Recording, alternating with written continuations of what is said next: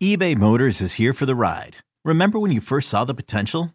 And then through some elbow grease, fresh installs, and a whole lot of love, you transformed 100,000 miles and a body full of rust into a drive that's all your own. Look to your left. Look to your right. It's official. No one's got a ride like this. There's nothing else that sounds like, feels like, or looks like the set of wheels in your garage. With over 122 million parts, you can make sure your number one ride or die stays running smoothly. So there's no limit to how far you can take it. Brake kits, turbochargers, engines, exhaust kits, roof racks, LED headlights, bumpers, whatever your baby needs, eBay Motors has it. And with eBay Guaranteed Fit, it's guaranteed to fit your ride the first time, every time, or your money back. Plus at these prices, well, you're burning rubber, not cash. Keep your ride or die alive at ebaymotors.com. Eligible items only. Exclusions apply. This episode is brought to you by Progressive Insurance. Whether you love true crime or comedy, celebrity interviews or news, you call the shots on what's in your podcast queue. And guess what? Now you can call them on your auto insurance too with the Name Your Price tool from Progressive. It works just the way it sounds. You tell Progressive how much you want to pay for car insurance, and they'll show you coverage options that fit your budget. Get your quote today at Progressive.com to join the over 28 million drivers who trust Progressive. Progressive Casualty Insurance Company and Affiliates. Price and coverage match limited by state law. This week on Into the Archives, a former teammate of mine, they called him Eric the Red. He was a part of that World Series team in 1990. He's a Reds Hall of Famer, one of the great ones, Eric Davis. Sometimes you just need to enjoy a classic. Join us as we go into the archives. Hey, we going back. And put our ear to the history books with this one. This is Into the Archives. Here's your host, Brett Boone. All right, so 1990, you lead the Reds to the playoffs. And in an unlikely scenario, you sweep the big bad A's. You got the Bash brothers and Ricky and Dave Stewart, and you guys sweep them in 4. One of the biggest. I don't necessarily, because I know you. I talked to Lark. I had Lark on the podcast, and he said everybody we were the underdog to the entire world except for us. We didn't think we were the underdog, and you ended up proving not. But I want to talk about that was a big turning point for you because you end up on a play in the outfield, lacerating your kidney. Tell me that whole story. What happened? Well, you have to know the story leading up to the story. I tore a ligament in my knee still in third base in Philadelphia. They had watered it down really, really high, and when I slid in, my back knee stuck. So I end up tearing a ligament. But I don't get surgery. So if you notice that year, I wore a big knee brace from my high tops all the way up to my thigh. And that's why the only reason that I was in left field, you know what I'm saying, was because of the torn ligament in my knee. That's the only reason that I was playing left field. Because Billy Hatcher was the left fielder. I was the center fielder. And Billy had to move over to center for that series or for that second half of the year. Yes. So that was the reason that I was out of position anyway. But I'm going to make a play, and I had jammed my shoulder at probably like the last week of the season, running into the wall. So I'm telling myself, okay, I see the play. Willie McGee hits one, but it don't slice. So it's staying true. So I'm diving to catch it, but I'm telling myself, don't roll on your right side to catch it because of my shoulders. So I tell myself to roll to the left side, but when I hit, my elbow went up under my rib cage and punctured my kidney. So I dropped the ball. If you watch the play, I pick the ball up and I throw it all the way into Larkin backwards. Okay. So now that I'm getting up and I don't know if it was Harold Baines or somebody else was getting ready to hit, but in the midst, the whole scene slowed down because now the pain done hit me when they're getting ready to pitch. And I'm actually trying to call timeout, to call Barry to call timeout to come get me because this ain't good. Something is not good. But nothing is coming out. And thank God he hit a fly ball to Paul, I think, or they did something. So I'm getting ready to lead off the fourth inning. I'm getting ready to lead off the second inning because I was at the plate when Hatcher got thrown out. So I sit down to grab my breath, and when I get ready to get up, I couldn't get up. So I called the trainer, and I'm like, something wrong. And that's when you can see the things, them taking me up them stairs in Oakland. You know how the clubhouse is up almost 3 flights of stairs in Oakland. Right. So I'm going up to these stairs, and the pain is just really enormous now. But I don't know what's happening.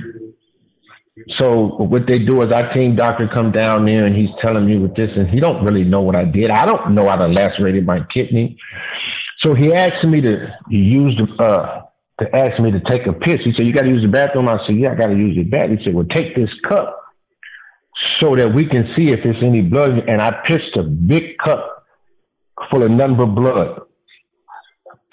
And it scared me. And that's when I started crying, because anytime you urinate red, straight blood, no urine is coming out, it's just straight blood. So I'm knowing something is wrong. So it was crazy. So how they took me, now I got 50 people from LA and my mom, everybody. So my wife and my mom, them come down, and they're going to take me to the hospital. So they put me in a van. I don't even get in an ambulance. They put me in a van. Put me in the back of a van with my mom and my wife, and they lay me down. And it seemed like we go for 50 minutes only. And I don't know what hospital we end up. It seemed like we passed. But now, mind you, I got a police escort, right? But his siren ain't on. We stopping at lights trying to get on the freeway and everything. So we going past, and now to know my mother is to know that I'm a mama's boy. I'm the baby, and she's just at her wits because she's seeing what's happening, and she letting everybody have it. So we get close to the hospital, and he put the siren on just to get in the hospital. Now, might have took us 40 minutes. I done pissed a big cup full of blood, and it take us 35, 40 minutes to get to the hospital, right? So when I get to the hospital, they check me in and stuff. And once they check me in, that's all I knew. And the next thing I knew, I was in the bed with an epidural in my back. And Larry, I want to say Larry and somebody came by there the next day and said we had won, but I wasn't really in and out. And they left. After that, they left. After we won it, they was gone. And so my family and everybody is still at the hotel. Mind you, I'm in the hospital for 14 days in Oakland. Now, the doctor told me I was about, 45 minutes away from them having to take my kidney out. But he said a blood clot formed around my kidney and stopped the bleeding. And that's the only thing that saved him from having to take my kidney out. So I stayed there, and he said, if you took a tomato and you just threw it on the ground, that's how my kidney looked. Just from that elbow, he said I could dive 1,000,000 times and never do it again. But at that time and that move, it was for that to happen. And so they put me on the plane. No, prior to that, they asked me, would the owners fly me back? Because they said, Eric, if you go back there, because I was going to stay in the hospital another 2 weeks, and they didn't want me there for a whole month. And so I was like, yeah, they'll fly me back. Why not? I'm that dude, and we just won. So my agent called Bob Quinn, and Bob Quinn said, you make $3 million, let him fly his own plane. And I was like, huh? He said, yeah, that's what you got to do. So I called Marge, and she said she didn't know nobody with this and this and this. So ultimately, I end up chartering the plane and sending her the bill. And that's when all of the rhetoric behind me and Marge and Bob Quinn and ultimately, that's why I got traded in 91, after 91 season. was because of how they knew they treated me. And Lou and all those guys after the fact.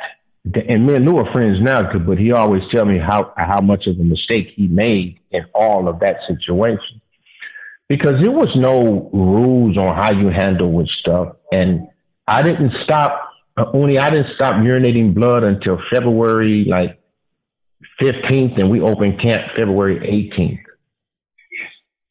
And I didn't do any rehab or anything. And I want to say it set me back almost 4 years. So, wow. So you go from coming off the field, not being able to get up and go hit, piss and blood, hospital. That 90s team, that great team, wins the World Series. They probably had a parade. You're still sitting in L.A., and they're telling you make $3 million, fly yourself back. I want to know, when you sent Marge the bill, what happened? Did it get paid? Yes, he paid it. But see, by that time, it had gotten so much press. Right. It became a thing. From what they had, it had became, Jesse Jackson came to my house, Al Sharpton came to my house, and NAACP came to my house. It had became so much more than me. Because Marge had already called me $1 million, the N-word at that time, because I was the highest paid player in the whole state of Ohio history. I was making $1.6 million. And she said, that's my $1 million guy. So it was already racism behind me and Marge, and now you leave me in a hospital and you don't want to. It was just so much brewing. So now I'm getting all this. And mind you, I'm still only 27 years old. You know what I'm saying? And I'm saying, well, wait a minute. This ain't the fairy tale after winning. You know what I'm saying? How am I into all this? But it was crazy because nobody knew. And then the next year, after going into spring training, I'm playing. I come back the first day I play. We don't have no strength and conditioning people. We don't have weight. We don't have none of that. I didn't do no therapy on my abs or nothing. I went from tearing my kidney to urinating blood to picking up a wood bat swinging it. Yeah, let's go. Yeah. So all of that, in the midst of coming back in 91, which the doctor told me it was going to be anywhere between 14 and 18 months before I'm healed. I came back after 3 months. And it devastated my body to the point where I couldn't even hit a ball over the fence in batting practice. And here's where Lou says he made the mistake because he thought that something else was wrong and not the kidney. See, nobody wanted to take responsibility of me having a torn kidney and not rehabbing. Because back then, the only trainer we had was Larry Starr. That was it. We didn't have no medical staff and no trainers and no strength and conditioning people and all of that. We didn't have none of that. And so I firmly believe that Larry wouldn't have done me like that on purpose because he didn't know what to do. Nobody had ever torn a kidney playing baseball. Right. Now, it's protocols behind all that. Now the league won't let you play if you hurt too bad. You got to pass a certain protocol. So you got so many different things now. But the only thing that bothered me was I tried to play up until June. And I just couldn't do it no more. So I tell Lou and them something is wrong and stuff. So I hired my own physician. And he tells them not to. So we meeting with the brass, and the brass tell me, okay, ED, we're going to put you on a disabled list. And we're going to try to figure it out. But they tell me, Lou Piniella them tell me, don't say nothing to the press, but they go make a statement saying they put me on a disabled list because I'm chronically tired. They still ain't admitted my kidney is the problem. They said I'm going on a disabled list because I'm chronically tired. So I blew a gasket. And I MF'd all of them, and I ridiculed all of them, and that's when Lou traded me during that offseason. So it was all behind that, yeah. Mm-hmm. And it had to be after what you went through, and especially the year. I mean, that's a big year for Cincinnati. I mean, I know they had the Big Red Machine. Oh, yeah. When you guys won in 90, that was a big deal. I remember. Oh, it was huge. I remember watching that. And for the, at that time, you were their main star. You were the big boy in that lineup. Yes. Right. And everything you went through, and you're coming back, it had to be kind of, wow, uncomfortable to say the least when you come into spring training in 91. I mean, how was it from just, you talked about Lou, you talked about the Marge thing. How about your teammates? Was it angry. Everybody was angry because they knew what was really going on. And they knew my leadership. See, I was there before any of them got there. Even though I was a couple of years older, in experience, I was way ahead of Larkin and Dibble and Sabo and O'Neal and all these guys. Once we traded Parker to Oakland for the Jose Rio, it became my team. And so even though I'm still in the same age bracket as you guys, the experience, I'm way behind. I'm way past you guys. So I took over the leadership role. So anything that transpired came through me. So those guys was going to tear something up for me because that's the respect I had, and that's how I treated those guys. And they all knew that it was wrong and how it was going down and things of that nature. But me and Lou ultimately had a conversation, but the conversation came when I got to Baltimore and you guys was in Seattle. Right. And actually Rick Griffin was my first trainer when I was in Eugene. So that's how far me and Rick Griffin go back. Oh, yeah. And him and Greg Riddoff was my first managers. So that's how that was. And that's when he apologized to me. He said, man, I was totally wrong about that whole scenario. And I accepted his apology, and we've been friends ever since. And we was always friends, but I just didn't like how he did that. I was like, you taking a side, and you should know me because I just almost killed myself on this field for you. Yeah. And you going to let them do me like that? So that's why me and him, that's why I got at it with him. From a player standpoint, if you don't play, I ain't going to be too mad at you because you don't know that union. But when you're a player and you see another player who, like yourself, who plays hard all the time, and then I don't back you for some other reason for them, nah, I'm not going to ever do that. So I felt like he crossed that line as a player, had played, and didn't support me when he knew I gave everything to the team. So I had to let him have it. Yeah. Would I have let him have it? Of course. Yeah, sure you could let him have it. Not Mooney. Yeah, wow. Yeah, Oni would have let him have it quick. Oh, I'd have let him be. And that's probably why Dibble. Actually, that's probably why Dibble fought him. It had all built up. Yeah. That's probably why Dibble charged him. It had all built up and shit. You know what I'm saying? So I remember. He had to release some steam. Yeah. Shoot, I had my own. I came up with Lou, and man, you talk about going to blow. Me and him almost went to blows 5 times when I came up in Seattle. Mm-hmm. This was in 93, and then fast forward to the 01 when I go back to Seattle for that next tenure for me. It was a different ballgame. You know, Lou was my favorite at that time. So yeah, we had a. I think he had mellowed out, and he had saw the pressures of winning. He had really subdued himself, and he was still feisty with the umpires and stuff. But he seemed like he enjoyed it more. He enjoyed the job more than he did the early part of his career. Right, and that's just I mean, that story right there, and that time. I don't know if it. Well, I'm sure a lot of people have heard that, but hearing it for me, that's pretty fascinating story and big at the time for you. Like you said, you're only 27. Yeah, I couldn't imagine sitting in that hospital room being that main guy in that lineup. My team just won the World Series, and I'm like, guys, I'm here. If you want to come over and get me, take me back on the plane with you. It was funny because I didn't know we had won for like 5 days and stuff because I was incapacitated. They just kept me on morphine because I had an epidural. And so I'd be in and out, and I'd see my mom and my wife and them, and I'd be up a little while, and then I'd go out, and I'd be up a while. And so I didn't really start coming around consistently for about a week. And then that's when I really know we had won the World Series and we had beat them in 4 and all that kind of stuff. But I didn't really know the initial when I got there. No, I didn't have no idea. Wow. No.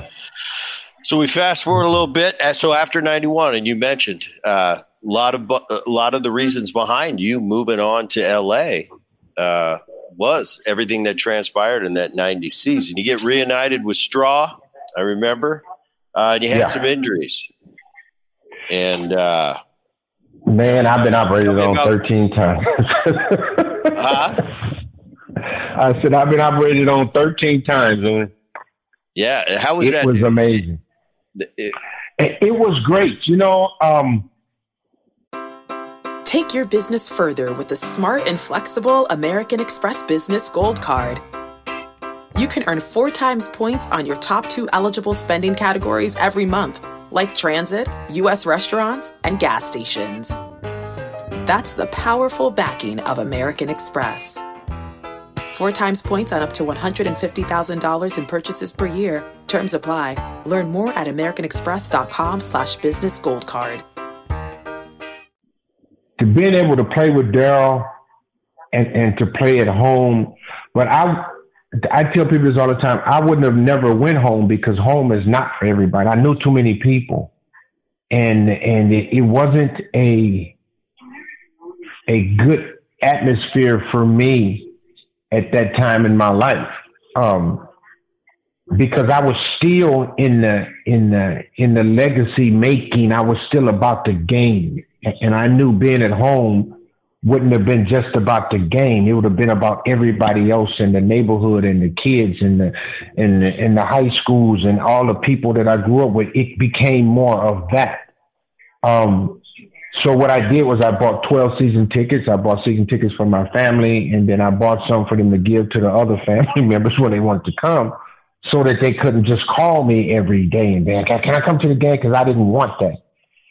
But the games that Darryl and myself played together, I think we might have been like 36-5 or 36-6 or something like that.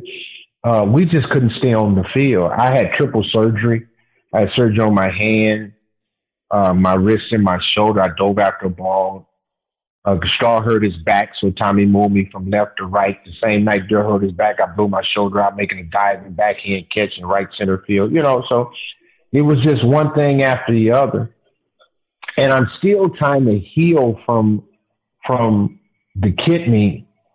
The swing so some days it felt like I got it, then other days it was like it was nothing there. You feel like it, because when you hit a ball and you be like, ooh, yeah, and then they catch it at the wall and you be like, damn, I know I hit that ball better than that. Then you start looking at the flag and the flag blowing out. And that's what we used to call. Wait a minute, I used to go out of the the flag ain't blowing in. The flag is blowing out and it get to the wall. You're like, well, damn, wait a minute, something is not right. So I dealt with that for almost 2.5 years. That'll weigh on your psyche too. When that ball, it's gone and it's not gone. Man, it wasn't even close on it, and I was like, damn. So what's really happening? Have I lost it or this or that? And it was, so I had to go through all of that. But what saved me was going to Detroit and then having a neck problem. Ran into the wall in Fenway Park and messed my neck up. And then we had the strike in 94. So I had surgery in 94 on my neck. And honestly, I didn't have any reservation of coming back to play because my body was just beat. I was just beat up mentally, just physically beat up mentally. And the only reason I came back is I told Lark that if they made the playoffs, I would come watch because I didn't go to no games. And they end up 95. They swept the Braves, and then they played the Dodgers. And they came to Dodger Stadium, so I came to the game, and I was on the field, and Marge saw me. And she was like, Eric, you look great. You're not going to play anymore? I said, no, I don't think I'm going to play anymore. She said, well, you need to try. If you want to play out, I would love for you to come back to Cincinnati. So I was like, well, shit, well, wait a minute. Hold on now. All right. And then I said, okay, well, give me a month to work out. Mind you, I had not done anything in almost a year and a half. I didn't pick up a bat. I didn't train. I didn't do nothing. So I started training. And the first time I took batting practice, everything went right back to what it was like before I dove for that ball. My hands were in the right spot. My stride was there. The whip was there. And I was like, uh-oh. Yeah. So I've always had challenges and trying to figure out things in adversity where it was always somebody that was trying to prohibit me. In that 96 season, because I remember I got there in 94. We had Kevin Mitchell. He has a huge year. You know, he's kind of that rock in the middle of our lineup. And that was, like you said, it was the strike year. Mitchell leaves. We bring in Ronnie Gant, who's coming off that motorcycle accident, yeah. You know, and his Brave stardom.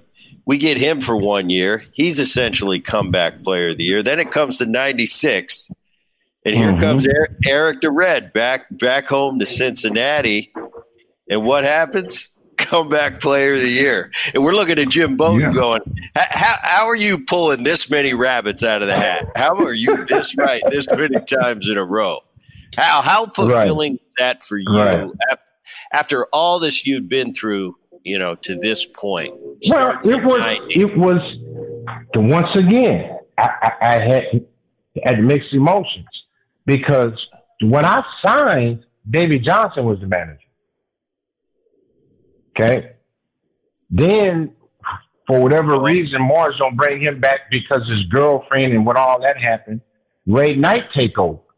Okay. Now, me and Ray had a fight in 86.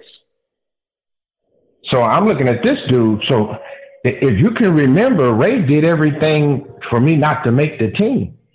I wasn't on the field with y'all. I was on the backside with the guys you know going to get cut. Because remember the boy Kelly came from Atlanta, was a center fielder. Mike Kelly. And Vince Coleman was the left fielder because Vince Coleman came over there and Reggie Sanders was the right fielder. That's exactly right. So he did everything he could to cut me because of the fight that we had when I played.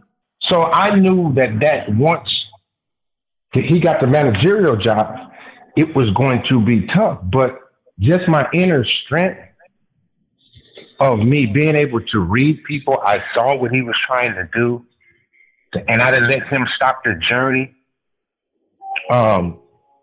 Because the first part of spring training, he took me on the road trips and batted me ninth and shit like that. I can remember going to Dunedin and play the Jays, and I didn't even play. He put me in the ninth inning for defense. You know what I'm saying? And I'm saying, he was doing stuff like that. So if you're doing that to me after all I've accomplished at this level, I know it's personal. So I saw what he was doing. He showed his hand too soon. So I knew that Reggie and Mike Kelly and Vince couldn't play with me. So I just let him do what he did, and I just kept raking. And then Pete Shurick and all the guys, Smiley, them start saying, "Oh, I need ED in center field. What y'all doing? Y'all tripping?" So that's when you know that that everybody knew that I was supposed to be out there. So because once the pitchers started complaining, Mike Kelly them couldn't play, and so all of that was going on and stuff. But once I knew what his game plan was, and then he wasn't going to stop my journey, and he didn't. But he damn sure tried to now. He tried to. Yeah, and it resulted in comeback player of the year. And I remember that year, and that's the year we met. And and you know, and the more we talk, I see a lot, because when I came to Cincinnati, I was a young player. This is before you came back in '96. And I see how big of a, because when I first got there, I didn't know Eric Davis. I knew Eric Davis, but I didn't know him. Right. But I'd heard the stories, and I can see just in our talk right now how much you rubbed off on your teammates, and how much Barry looked to you. You were the guy that Barry looked to, and then when you left, Barry took on your role, and it comes through so vividly in talking to you today. I see where Barry got it. Barry got it from Boogie. Right. Boogie got it from somebody else, and that's how this game is. And that's how this brotherhood is in the game of baseball. Absolutely. That is absolutely. Awesome. And I mean, it doesn't stop for you. You go from there, 97, you get colon cancer. Yeah, at this point, Eric, you got to just be going, all right, what's next? Hey, man, it was just like, it was one thing. And I mean, I'm just on the ropes. Tremendous stuff. Yeah, I'm leading the American League, and I'm hitting like 390, man, in May. Just bullet after bullet after bullet, homers and stuff like that. And we're in Cleveland, and I just hit a triple. And I score on a sacrifice fly, and I kind of collide with Sandy. And brush it off, I score. And I'm sitting down once again. The third out, I can't get up. The pain hit me just like that once again.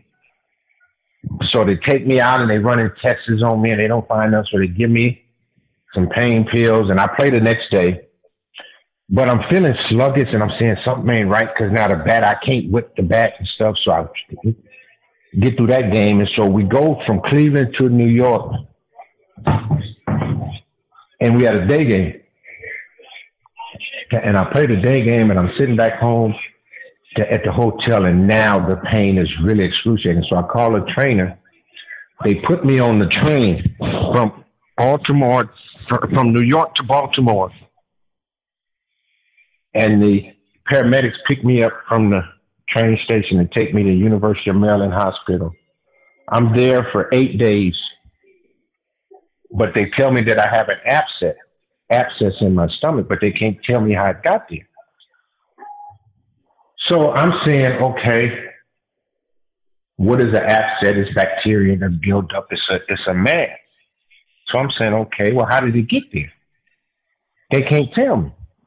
Nobody can tell me how this mass gets in my body. So thank God. But what they did was they put a catheter in my stomach and tried to drain it overnight. So whatever they pull out, it was like, well, it's not shrinking and stuff like that. So luckily, I had a friend that was from D.C. And she told me, check out of University of Maryland and go to Johns Hopkins. Mind you, I had been in that hospital for 9 days. They was going to let me go back to play. Doctors.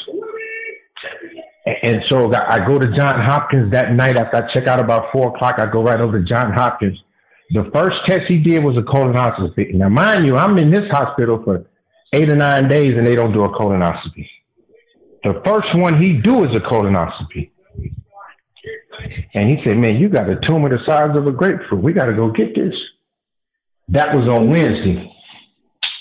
And Friday, I had surgery because I waited for my mama and my wife to get from L.A. to Baltimore.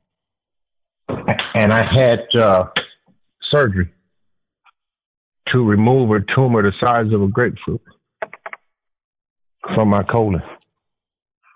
And so from that aspect but it was a relief because for not knowing for 9 days, and that was the scariest part is when somebody tells you got something, you don't know how it got there. That was more painful than me finding out. When I found out, it was like a relief for me. I was like, okay, thank God we can go get it. He was like, you ready? I said, yeah, we ready. So we went and got it. And so I took 36 weeks of chemo. I came back in September and played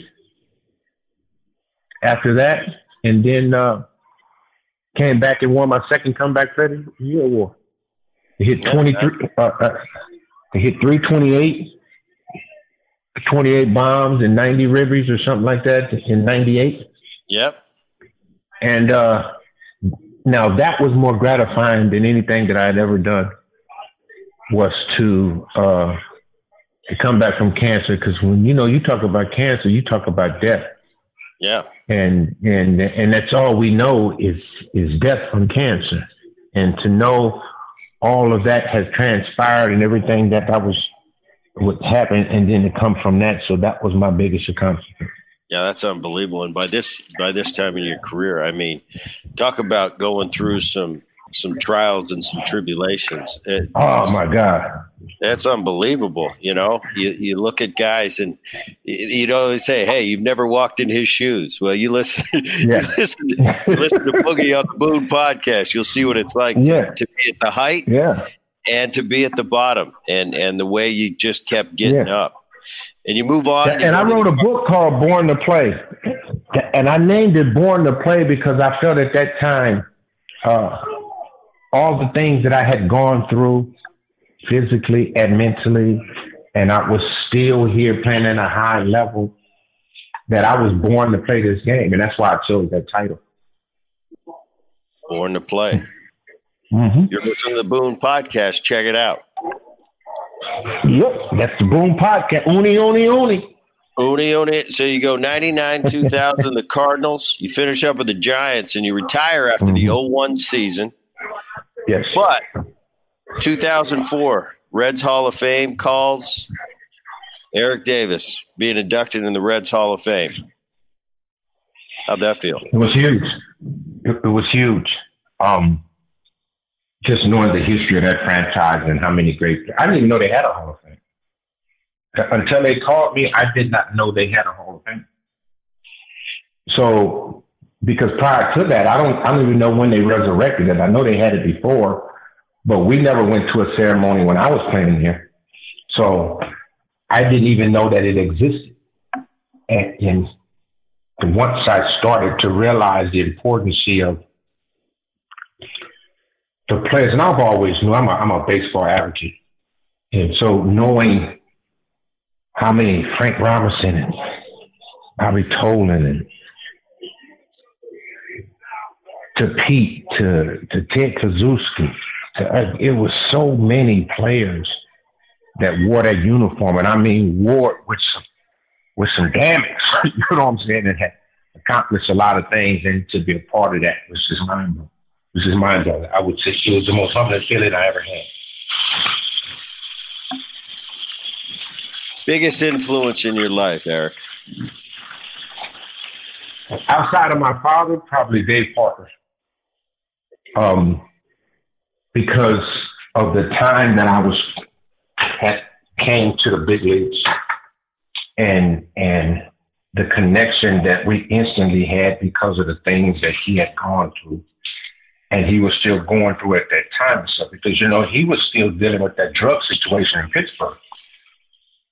And with him and Dale Vera and that big old drug thing that they had at that particular time, I can remember him telling me that if you ever get into any of these things that I have out there, and nobody outside of my daddy could ever tell me that and get away with it. But just his presence and his genuality behind wanted to see me and adopt me as his son, everything that I did and learned was from him. Just how to go about being a professional, how to do certain things, how to work, how to talk to people, how to treat people, how to not let people see you sweat, how to be calm in the most difficult situation. Now, all of that I learned from him. On the baseball field, I learned it in life and stuff from my dad. But as a competitor, everything had to come from him. Well, Eric, and even back then, everybody raised you. Yeah. All the players, and when you got to the league, people would talk to you, be like, "Boy, why are you swinging so hard? Boy, just do this and do that and do this and do that." So all of that was a part of my history and growing up. All of it. It's an absolutely fascinating story. Eric, I want to thank you so much for coming on today. This is awesome, and people are going to love this Boone podcast for sure. What we do at the end of the Boone podcast is we bring in the voice of the Boone podcast, Dan Levy, to ask Eric a question from the fans. Dan. Hello, Eric. How are you? I'm fine. How are you? I'm doing okay. All right. This one comes from Jeff in good old Scottsdale, and he wants to know, growing up, who was the better b-ball player, you, Darryl Strawberry, or Byron Scott? I would give it to Byron Scott because he developed faster than I did. Because when we played together when we was 11 years old all the way up, and he had a jump shot like you saw him with the Lakers, Fooney. His jump shot was just like that when we was 11 or 12 years old. So he kind of had it fixated in his mind more than I did, or Darryl probably. But I would give it to him and stuff, but I wasn't far now. I wasn't far. And the last one is, it's a bonus question from Todd from Anaheim. Do you think you could have made it to the NBA if that's the direction you were going to go? Hands down. Oh, absolutely. Absolutely. No question. All right. Yes. Well, Eric Davis, thank you so much for coming on the podcast. We appreciate you jumping on. You're welcome. Thanks for having me. I appreciate you. Mailbag. All right, Brett, you know that sound? It's time to do the Brett Boone mailbag. Ready to dig in? Let's do it, Daddy. All right. Mark in Seattle. Brett, what is your favorite meal? If you were going to the chair, what would your last meal really be? I could go all over the map. I'm gonna keep it basic. I'm gonna say Philly or New Jersey style pizza. Ooh, I thought you were a chicken wing guy. What? I thought you were a chicken wing guy. I love, if you cook it right, I love everything. But there's so many things I'd want to get. I just simplify it. Give me a back east thin crust pizza. Got it. Well, that does sound about right. Okay, let's go back into the old mailbag and dig on number 2. Brett, this one is from Mike in Phoenix. What is the best hitting tip anyone has ever given you? Let it rip. Let it rip. And that's what I always did. Oddly enough, that's the exact same advice I give my son when he's got a stomachache. Different let it rip, but I feel you, Dan. Let it rip. Do you remember who gave that to you? Was that your dad or was that a hitting coach? No, because, especially when you get in professional baseball, you get so many people pulling at you from so many different angles that want to tell you, make changes. You have some guys that want to change it. The good guys let you be you and figure it out yourself. But the best guys, it's always when we try to oversimplify or analyze our swings. It's better to step back, clear your mind of everything, see that ball, and knock the crap out of it. All right. Well, that'll do it for the Brett Boone mailbag, and that's going to do it for the Brett Boone podcast. My name is Dan Levy. I'm the technical director, producer, and also the voice of the podcast. Executive producer is all handled by the one, the only, the man, Rich Herrera. Digital content gets taken care of by Liz Landry. Please share the Boone podcast with neighbors and friends, and make sure you subscribe to the Boone podcast so you never miss an episode of the show. And while you're at it, please give it a 5-star rating and share your feelings about the Boone podcast by leaving a review on whatever platform you listen to the show. For all of us here on the Boone podcast, I'm Dan Levy. Thanks for listening. We'll see you next time.